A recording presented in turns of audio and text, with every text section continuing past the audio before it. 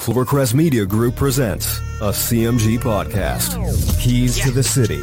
Keys to the city, baby. When you see us, so you know. Crossed up by Kobe, little floater to Shaq, and then Shaq goes like this, and the rest is history. Pay attention. Don't tell me what to do, devil woman. But speaking of those Lakers, hold on. But I didn't make my. I said Denver's gonna win. Yeah, you did. You said that. There's no other show like that. Clovercrest is doing great things right now. Streaming everywhere. Let's say goodbye to all your worries about tax planning, investment troubles, and any confusion when it comes to managing your finances and money. Here at Rocky Hill Accountants, our team has a combined 35 years of experience and will help you do it right. We're dedicated to your needs and will deliver on a result that is professional and trustworthy. Our firm is large enough to offer a full range of professional services, but small enough to give you the individual attention that you deserve. Our business portfolio includes thousands of prepared tax returns for individuals, families, partnerships, businesses, and more. The team at Rocky Hill Accountants are also thoroughly trained in tax laws and procedures.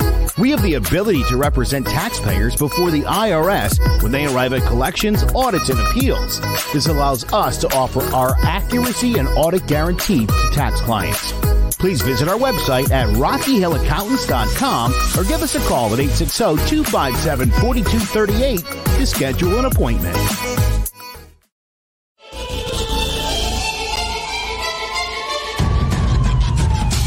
Throwing jabs, always full send. Here we go again. Jared, Joe, and Jay's Clovercrest, top three corner man, punching in with a puncher's chance. We find a way to win. The main event, locked it in every Saturday at 10. The overhand is out of hand when it comes to fisticuffs. Slide a hand on the undercard, you'll never see the punch. Uppercut got you missing weight, feet are stepping late. Keep your guard up, feeling faint from a feint. Take a stand and eight, then retaliate. Put up your duke, stick and move, bob and weave. Don't lose hope against the ropes. There's always an escape. Never stay down. One more round, bells ringing, counter punch with your chin tucked and go down swinging. We bringing crosses with no worship, hooks with no verses, combinations with no locks. When you feel the flurry of curtains, from scrub scraps to fight stats, relax if you want the facts, cause the best combat podcast is throwing jabs.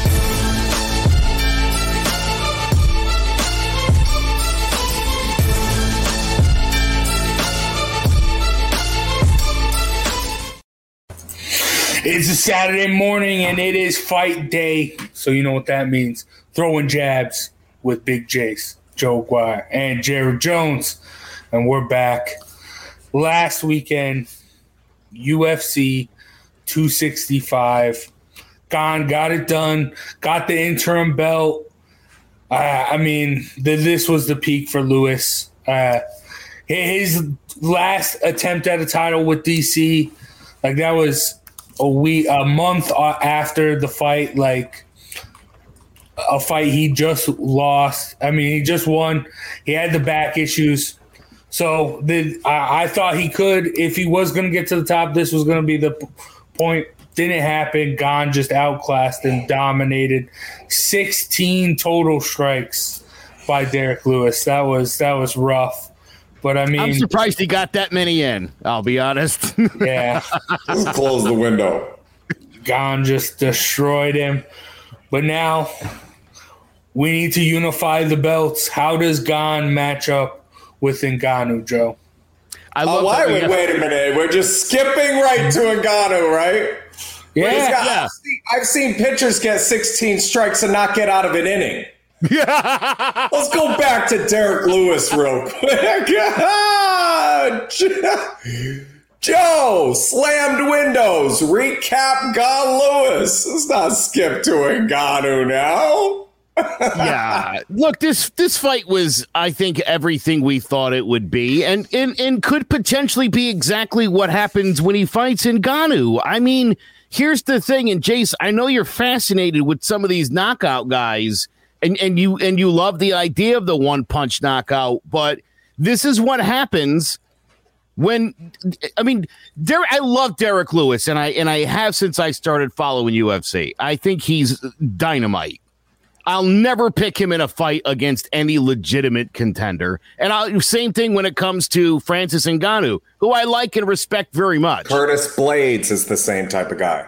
Yeah, listen, if you're just gonna key up and wait for that one moment to knock the other guy out, I like the other guy's chances all day long. this was tough to watch. You know, nice for Ghana. It gave him a chance to really show off his skills, which is always nice. But, yeah, there's the idea that you had to make these interim bouts so that we could watch these two guys one more time before you see a couple of athletes go at it again. That's all. This was exactly what I figured it was going to be.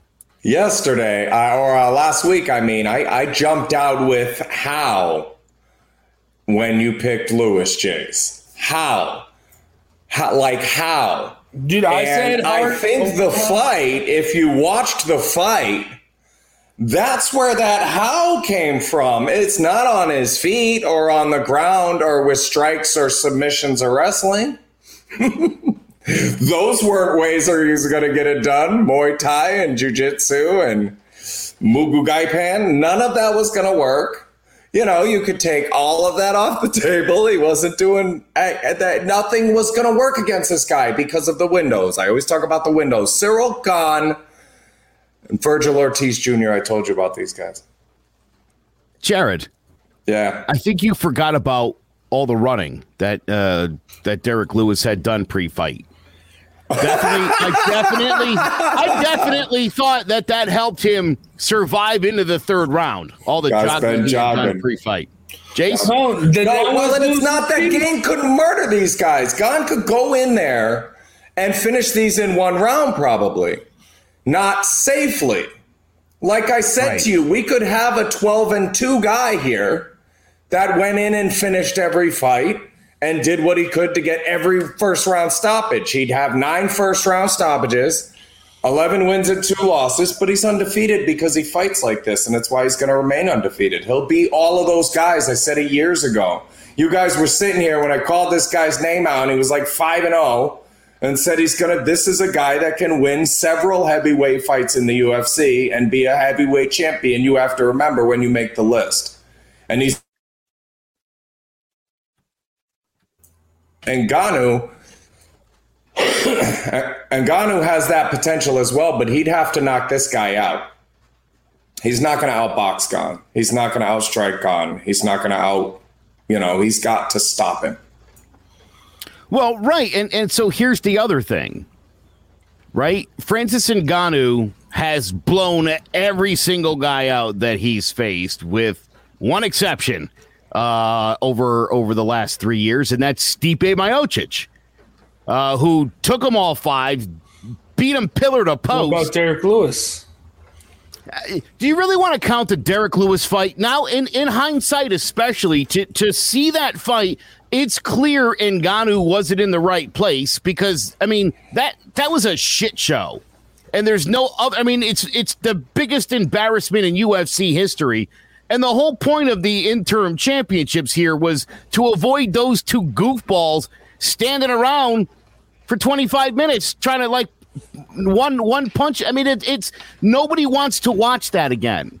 And this is the reason we had this fight, was to avoid that. So thank you, Dana White, for this stupid interim fight that didn't have to happen. This could have been a contender fight. Number 1 contender match is what this could have been. But no, you wanted to belt them up? Great, let's do it now. You got exactly what you wanted. Let's go put this somewhere cool. France is where this fight belongs. Gane and Ngannou, let's do it. Oh, that'd be sick. In Paris, they just legalized the damn thing. They've been working for years to get France to legalize it. It's legal. And they're going to have 2 guys fighting for the title. There you go. There's your break into France. Going. Love going, Gane. That's great. It. And let's do it. That leads us into our Who You Got. As in an interview with ESPN, Kamaru Usman says, "We all know the significance of the Rumble in the Jungle here in Africa and how massive that was. I think the UFC would easily be bigger than that. And my question to you guys is, can a UFC Africa card be bigger than the Rumble of the Jungle?" In a numbers sense, yes, but in a historical sense, no way. Let's be reasonable about this. If he meant in a historical sense, this is a horrible take, and he's out of his mind. If you mean bigger, that it'll make more money and have more people there potentially, yeah, maybe. But there's not a more significant. You can't throw a UFC event that will be more significant than the Rumble in the Jungle historically. You'd have to have like 3 people die and one of them get elected president right after the fight. It's not going to happen. Historically, no way. Yeah, the Rumble in the Jungle had everything to do with Muhammad Ali's cultural significance. The fact he was attempted to become the second heavyweight champion to win back the title. The fact that Ali got beat up by Frazier and then Frazier got demolished in 2 rounds by Foreman. There was a lot more to it. So, no, again, I agree with Jared as far as the numbers and as far as the money and as far as, it being the biggest thing in Africa since then. Absolutely. Africa I don't believe has ever hosted an Olympics. So they don't generally get the world stage for anything. They certainly can for one of these mega fights. That's great. But yeah, to suggest Rumble in the Jungle, that's cute. I like Marty Usman a lot. I'll say I like that he knows about it. I like that he at least sees the comparison. But yeah, the cultural significance is the big difference here. And easily bigger. You'd have to be talking about dollars and cents. Either way, it's just the answer's no.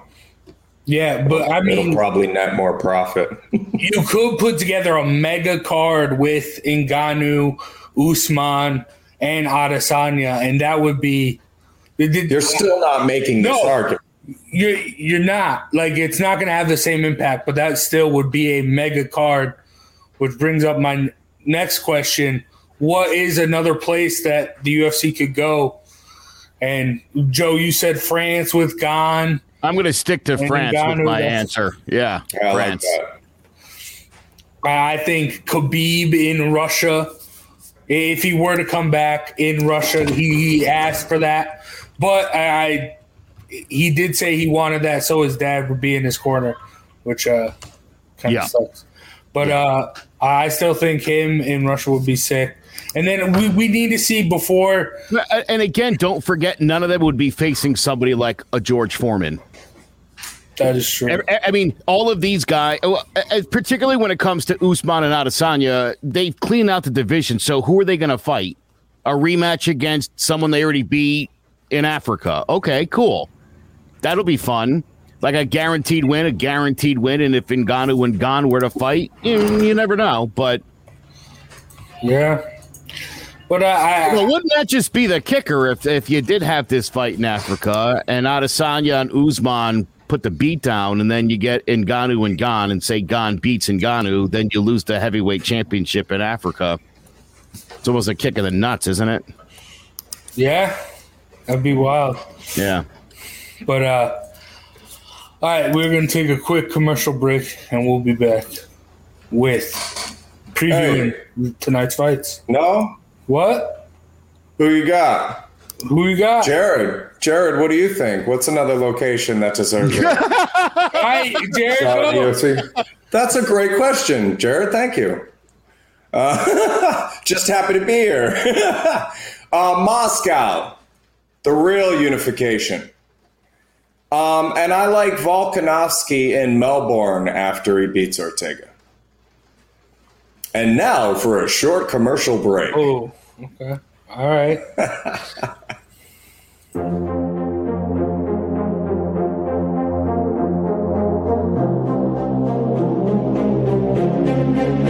The college football season is coming back, and we got you covered on every game. We're breaking it down on each snap all season long.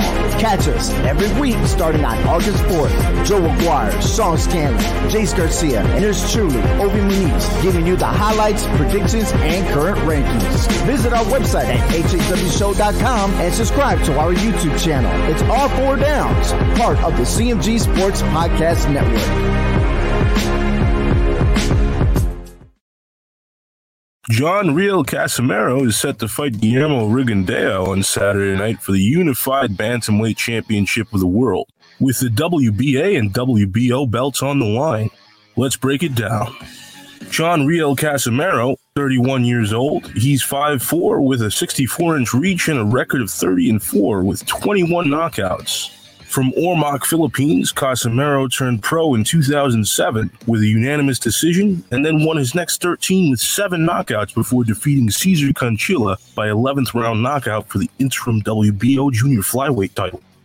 The following year, he lost in his first defense, dropping a split decision to Ramon Hirales, and in 2011 was knocked out by South Africa's Maruti Umthalani in the 5th round. He bounced back the following year, winning the interim IBF junior flyweight title by 10th round TKO over Luis Lazarte, and defended it 3 times before challenging Amnat Ruanrung in 2015, losing via unanimous decision. The next year, they fought a rematch with Casimero winning the title with a vicious body shot in the 4th round. 4 months later, he defended his belt against Charlie Edwards, dropping him with a left hook in the 10th and stopping him with a flurry against the ropes. 1 year later, he dropped a decision to countryman Jonas Sultan and began campaigning at bantamweight, scoring a knockout of Kenya Yamashita before winning the interim WBO title with a 12th round knockout of Ricardo Espinoza. He retained the title once with a 10th round knockout of Cesar Ramirez, and on November 30th, 2019, took on the formidable champion Zolani Tet. And despite being a heavy underdog, Casimero put on a dominant performance, dropping Tet twice en route to a 3rd round stoppage. In September 2020, he blew out the 11th ranked Duke Micah, outclassing him from the start before scoring another 3rd round TKO. Perhaps the most underrated champion in the sport, Casimero is a relentless pressure fighter and prodigious body puncher who possesses a solid chin, excellent footwork, and devastating power in both hands. Guillermo Rigondeaux, 40 years old, he's 5'5" with a 68-inch reach and a record of 20-1 with 13 knockouts. From Santiago de Cuba, Rigondeaux had one of the greatest amateur careers of all time, winning gold medals in the Pan American Games and the World Championships, as well as gold medals in the 2000 Sydney and 2004 Athens Olympics respectively, before defecting from Cuba with teammate Arislandi Lara in 2007. He turned pro in 2009 with a 3rd round knockout of Juan Noriega, and then won his next 5 with 4 knockouts, before winning the interim WBA super bantamweight title with a split decision over Panama's Ricardo Cordoba. After one defense, he knocked out number 2 Rico Ramos with a body shot to get elevated to full champion, and defended his belt twice with victories over Tian Kennedy and Roberto Marroquin, before unifying the title with a unanimous decision over legendary champion Nonito Donaire.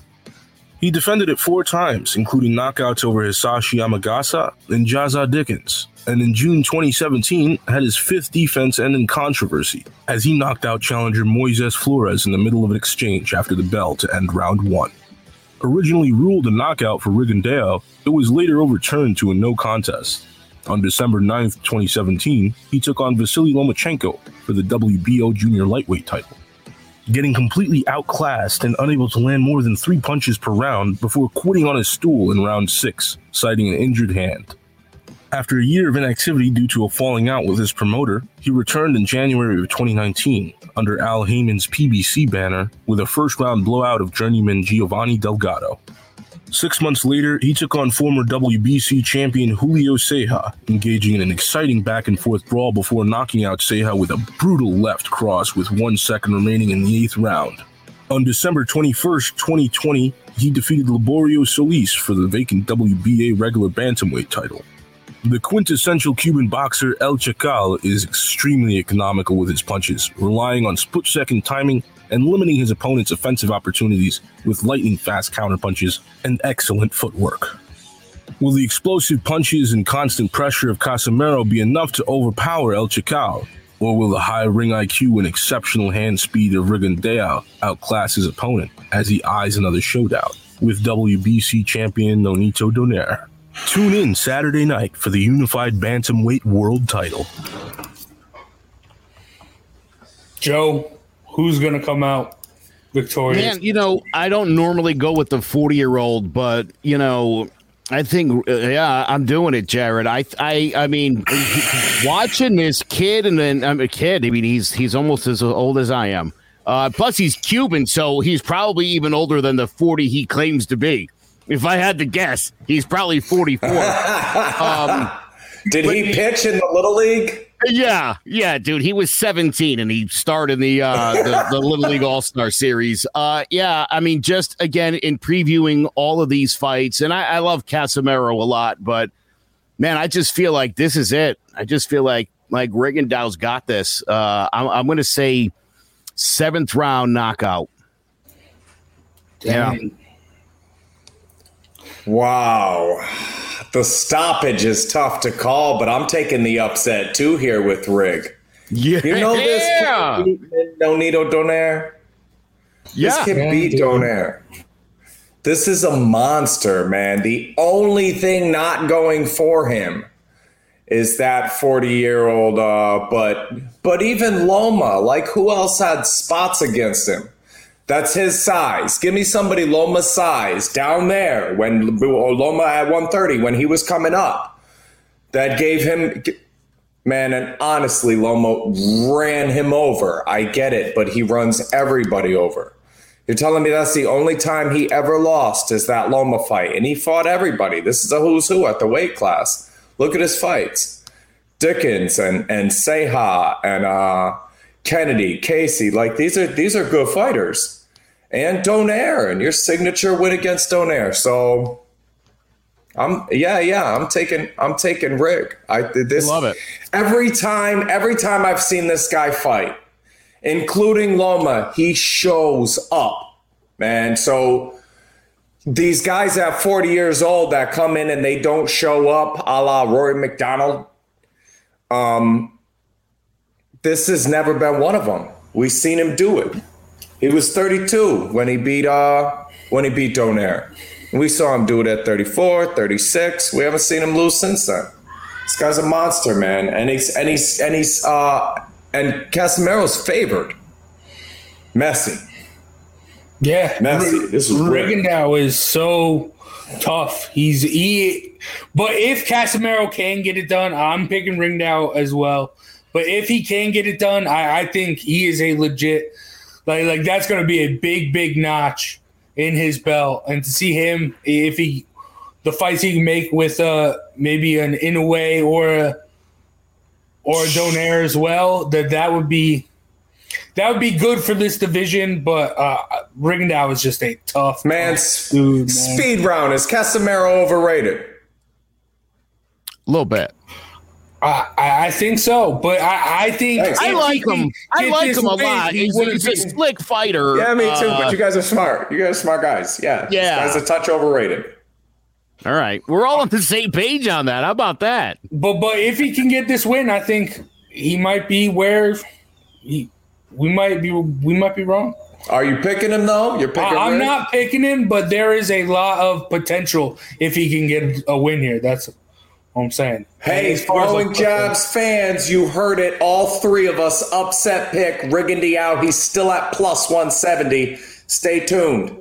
Oh. All right. Well, let's get into the next fight. And Jared, your boy, Virgil Ortiz Jr.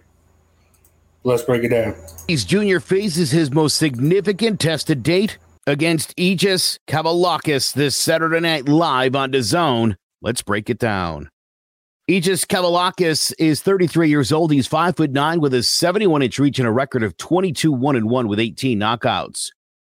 From Kaunas, Lithuania, Kavaliauskas began amateur boxing in 2007 at the age of 19 and represented his country at the 2008 and 2012 Olympics, as well as winning a bronze medal at the 2011 World Amateur Championships. After amassing a record of 49-18, he turned pro in March of 2013 with a unanimous decision, then won his next 16 with 14 knockouts before stopping Mahanri Montez in 7 rounds to win the vacant NABF welterweight title. 5 months later, he defended his belt against David Avazian, stunning his opponent in round 6 and beating him across the ring, prompting the referee to stop the fight. After scoring a unanimous decision over Juan Carlos Abreu, he demolished Argentina's Roberto Arrazia, catching him against the ropes and knocking him out with a brutal right cross in round 3. He took on Ray Robinson, barely retaining his belt with a hard-fought majority draw, and 9 months later, he challenged pound-for-pound King Terrence Crawford for Bud's WBO welterweight title. In a highly competitive back-and-forth fight, Crawford survived an early knockdown, which was erroneously ruled a slip, to gradually wear down and stop Kavaliauskas, stunning him with a 3-punch combination before dropping him with an uppercut and a right hook. He bounced back 9 months later in impressive fashion, stunning Mikhail Zuzki with a counter right uppercut, followed by a flurry of punches to end that fight. A hard-punching and highly aggressive pressure fighter, Kavaliauskas uses a solid jab and excellent head movement to set traps for his opponents. He also possesses tremendous power in his right hand, evidenced by his 82% knockout rate. Virgil Ortiz Jr. is 23 years old. He's 5'10" with his 72-inch reach and a record of 17-0 with 17 knockouts. From Grand Prairie, Texas, Ortiz trains out of the same gym where Errol Spence got his start under the tutelage of trainer Robert Garcia. A decorated amateur, Ortiz is a 7-time national champion and the winner of the 2013 Junior Olympics. After 160 amateur fights, he signed with Golden Boy Promotions and turned pro in 2016, rattling off 9 straight knockouts, including 6 in the first round, before making a huge step up in competition, taking on former WBA and IBF super featherweight champion Juan Carlos Salgado in just his 10th fight. He knocked out Salgado in the 3rd round with a liver shot, and after 2 more knockouts, stepped up again, knocking out former WBA junior welterweight champion Mauricio Herrera with a right cross in 3 rounds in 2019. He followed that with 3 straight knockouts, including knockouts of Antonio Orozco and Samuel Vargas. On March 20th, 2021, Ortiz had his toughest test to date, taking on the dangerous Maurice Hooker for the vacant WBO Intercontinental Welterweight title, dominating his opponent from the start and dropping Hooker in the 6th and 7th round before the referee called a halt to the action. A dynamic power puncher with dynamite in both hands, especially his right cross, Ortiz has both the ability to put an opponent out with 1 shot, as well as the footwork to set up his power shots. He's also very economical with his punches, preferring short, accurate bursts to wild combinations. In an exciting matchup of hard-hitting pressure fighters, will Kavaliauskas' experience in big fights prove the difference? Or will Ortiz be able to exploit the Mean Machine's stamina problems exposed by Robinson and Crawford? Tune in Saturday night, and let's find out. All right, Jared, you got to talk about your boy Cyril Gane. Now talk about your boy Virgil Ortiz. This is that guy, man. Years ago, I told you this was the guy to look out for. He's shown it to you since. If you didn't know him then, you definitely know him now. Mauricio Herrera had never been knocked out. Lost 8 fights, had never been knocked out. 24-8, Virgil Ortiz stops him. 3 rounds. 11 guys. Out of those 17 had never been knocked out before. 17-0 with 17 knockouts. 11 of them never been stopped before. Stopped Mo Hooker in 7 rounds. Stopped Sammy Vargas in 7 rounds. I don't think this is about Egidijus being able to beat him. I don't think that's why we made this fight. I think he got knocked out by Terrence Crawford in 9. I think he had a bounce back fight against Zalewski. And now I think the idea is, can Virgil Ortiz Jr. finish him in under 9 rounds and set up a super fight with Crawford? The answer is yes. The over-under is 6.5. Take it. Virgil Ortiz Jr., this kid is a buzzsaw. This will be the toughest match of his entire life. Kavaliauskas is an outstanding fighter and a guy who can really do a lot of damage. And so this is a great fight, and this is definitely a step up fight that could take him to the promised land here. And Jared, I mean, this kid's great. In putting their preview video together, it's not often that all I have to choose from in the highlight reels are knockouts. You don't see that every day. It made it really fast. So I think that Ortiz, this one, I don't know if the knockout streak continues here. Kavaliauskas can certainly take some punishment I'm going to say he gets it, though, Jared. I say Ortiz stops him by round 8. It's over. Dude, Mo Hooker, I hold in high regards, and I think that win was very, very big. Kavaliakis may be the mean machine, but I just think Virgil Ortiz is just meaner, and he's going to get it done, I think, pretty handily. I'm going to go 3-4. I'm going to say 4, round 4. He gets it done. I mean, this dude's a beast. I'm excited to see him against Bud Crawford. If that's Jared, that's what you're saying is going to happen. Yeah, I'd love to see that. And Bud, I mean, that's a great fight. I'm not going to say Ortiz will walk through him. But, Joe, you're giving this 8 rounds now. I want you to think about Bud Crawford against Demetrius. Now, good fight, but Bud kind of played some back foot stuff, right? Yep. Let him come forward, let him walk into some stuff. Mo Hooker, right? Did a little jab in, little back and forth. Now, these guys got finished in the 9th and the 7th round, respectively. So the idea, the concept I'm coming with is that these guys are both moving forward fighters. And those knockouts took 7, 8, 9 rounds. Jace might be on the money with 4. Is a lot more because this guy's going to push. How does it go to decision? How does he push forward against Ortiz and Ortiz wins and it goes to decision? He's going to kill this dude. Yeah, it's great. I believe everything else you said. Greatest fight today, and it could go to decision. Both very tough guys, but Ortiz has walked through everybody, and the guys that come toward him are in trouble. Well, look, never seen him rocked. This is a guy he won't walk through. And that's great for him. And so, again, for me, listen, if this goes 5, 6, 7, that's not the worst thing in the world. If Ortiz gets popped a few times, that wouldn't be too bad for him because I tell you what, when you fight Bud Crawford, you better be used to getting hit a little bit. And you better be used to having a harder time landing your punches. And so, again, to me, this is a great opportunity for Virgil Ortiz Jr. to not only like further cement how great he is. This is obviously the common opponent, right? This is one of those common opponents where if you can beat Kavaliakis' brains in, boy, what's there to question about you being up next? What would be the question? So to me, again, a decisive butt whooping. Ortiz could drop him in the first round. That's great. The streak continues, but is Bud Crawford at home going, oh yeah, I want some of that? Yes. For me, I think if Kavaliakis and Ortiz duke it out for a few rounds, you see a really good fight. You really get to see Ortiz do what he does. Again, it's going to be insane. With 2 pressure guys just butting heads, this shouldn't last that long. And Ortiz gets hit. You will see them trade punches. This is a great fight. This is fight of the night all day. Oh, yeah, I'm very excited for this. Heck yeah, so a little bit of rock'em sock'em robots.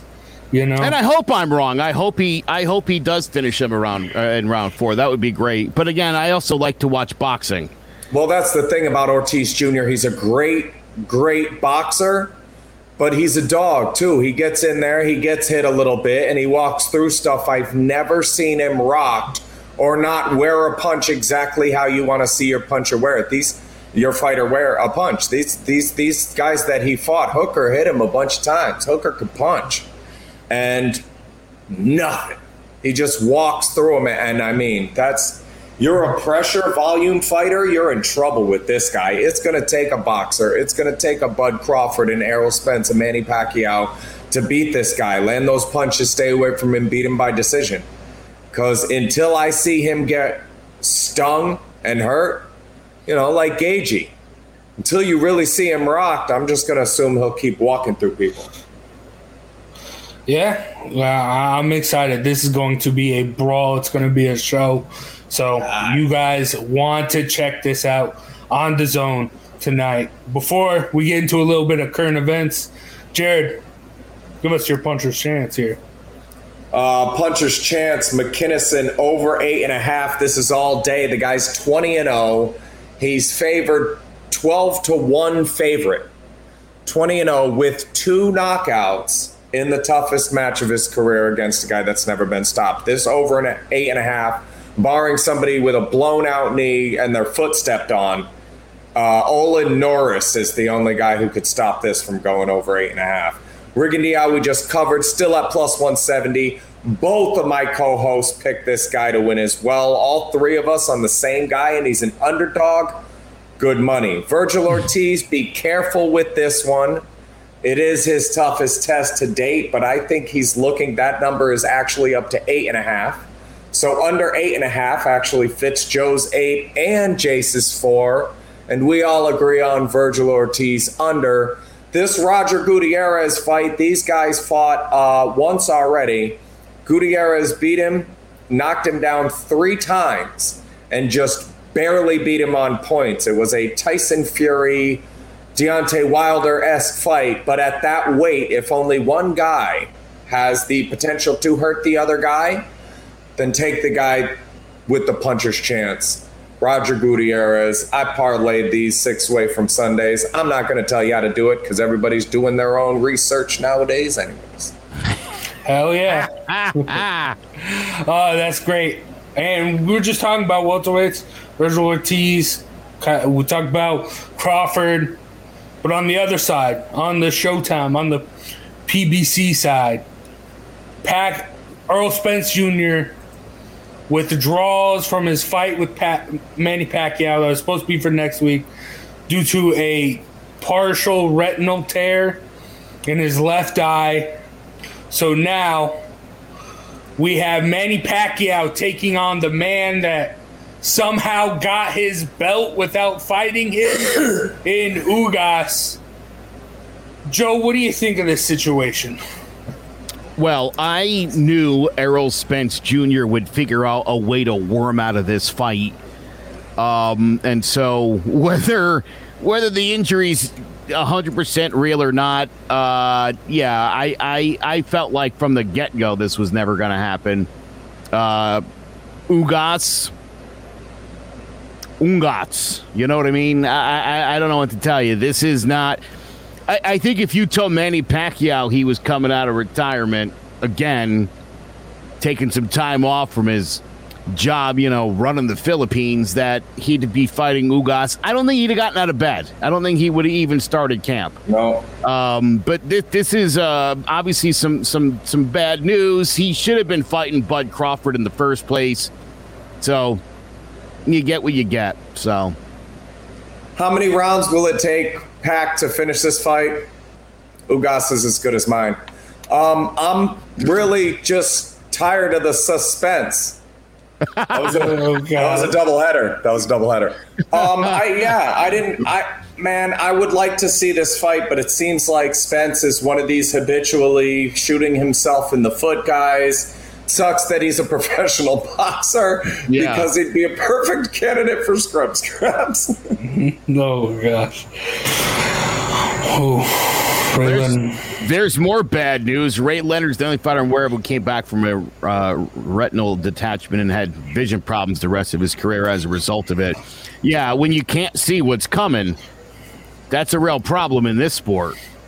That's why I wear camouflage condoms. But I mean, so they can't see it. The Errol Spence Jr. is this guy. Like I said, after the car crash, the arrests, the BS. It's like, do we want to see this fight? Do we even put him on that? Years ago, when we started this show, he was on pound for pound list. No. Now the arrow points straight down for this guy. But I mean, hey, everyone will watch John Jones fight, so we'll all watch Errol Spence fight when he. I don't even remember that. I know. Yeah.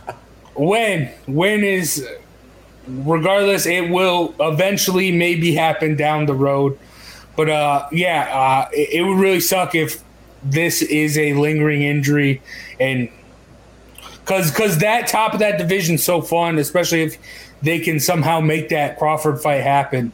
So if that messes up his whole Well, this is perfect for Spence, too, because this will be an excuse going forward, assuming he recovers from it. He can always complain that he would have beat Bud in their future super fight if he could see better. So, built-in excuse right off the jump. Hey, if that super fight even does happen, which is... Yeah, we'll keep our eye on him. Yeah. Oh. All right. Let's end the show. And Jared, hit us with that flurry. The fish tank. So a lot of times when I describe Scrub Scraps to people, one of the questions I get is about kids. And I say Scrub Scraps is intended for over 18, the program itself. And I get a lot of questions about that. Why wouldn't it be for kids, especially applying to become a charity? Don't you think you'd be more likely to generate donations and participants if you included children? And the answer to that is yes on both counts. And the metaphor I use to try to explain to them why I won't do it is that of a fish tank. Eventually, I'd like to have a Scrub Scraps Juniors program when it takes off and is successful. But as for the beginning, the program itself is designed to give people tools to build a life that doesn't involve hardship and trauma. And while children also experience hardship and trauma in some of the worst ways, they don't really have the ability to adjust their environment. So the metaphor of the fish tank is that of a sick fish. That is, I can take that sick fish out of its environment, out of the fish tank that caused it to be sick somehow being in there. I don't know if it's the tank, the water, the other fish. Something made that fish unhealthy. And if I remove it from that environment for a couple hours and do some pad work with the fish, clean it up, rinse it off, and then throw it back into that same tank, the environment will have the same effect it had before, and actually making that change is near impossible with the other fish in the tank and with the surrounding environments. A lot of the times, the most unfortunate part of some of the work I've done is a lot of times the changes necessary for the child aren't within their capability due to the environment that they have to be in. You know, you can't just uproot hundreds and thousands of children and put them somewhere else as much as some of us would like to. So I don't want to deal with that. I can't deal with the fish tank directly. I don't like the effect of the children not being able to make the wholesale changes that they need to make it better, and it frustrates the children, the parents, and me. So the program I have, for the most part, there's no permission slips or anything, and we keep it over 18, and that way, when we take the fish out of its environment and rinse it off and make the fish healthy and give it the tools to build a different environment, it's up to the fish now if that's the fish tank that they want to jump back into or not, and not one that I'm just dropping them off to at the end of the day. The Cross'em Wrestling Entertainment Podcast, presented by Clovercrest Media, is what you AEW fans have been looking for. Noah Cross and Tyler Bard give their take on every week's episode of Dynamite. If you are a massive AEW fan, then it is time to join us every Sunday at noon Eastern Standard Time. Stay Cross'em. Ladies and gentlemen, that has been Throwing Jabs. Thank you for that flurry, Jared. For myself, Big Jace, Joe Aguirre, and Jared Jones. Make sure you check out tonight's fights.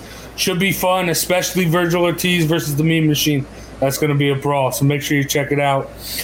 And tune in next week where we'll recap them, talk about more fights to come, Ugas and Pacquiao like we talked about. So make sure you stay tuned. Make sure you follow us on Facebook, YouTube, and Twitter, and check out clovercrestmedia.com. We'll see you next week for more Throwing Jabs.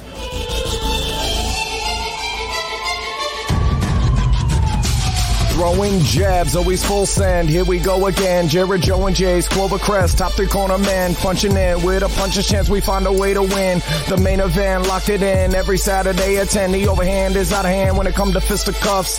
Slide a hand on the undercard, you'll never see the punch. Uppercut, got you missing weight, feet are stepping late. Keep your guard up, feeling faint from a feint. Take a stand and eight, then retaliate. Put up your duke, stick and move, bob and weave. Don't lose hope against the ropes, there's always an escape. Never stay down. One more round, bells ringing, counter punch with your chin tucked and go down swinging. We bringing crosses with no worship, hooks with no verses, combinations with no locks. When you feel the flurry of curtains, from scrub scraps to fight stats, relax if you want the facts, cause the best combat podcast is Throwing Jabs.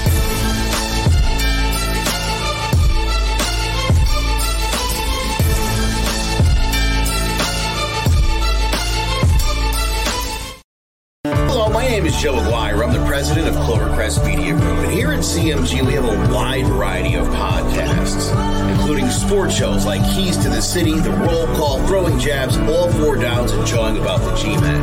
And great true crime shows like Stinky Week, Crimes and Consequences, Ivy League Murders, and Burn, the unsolved murder of David Eichmann. You can find all these podcasts and so much more by visiting clovercrestmedia.com.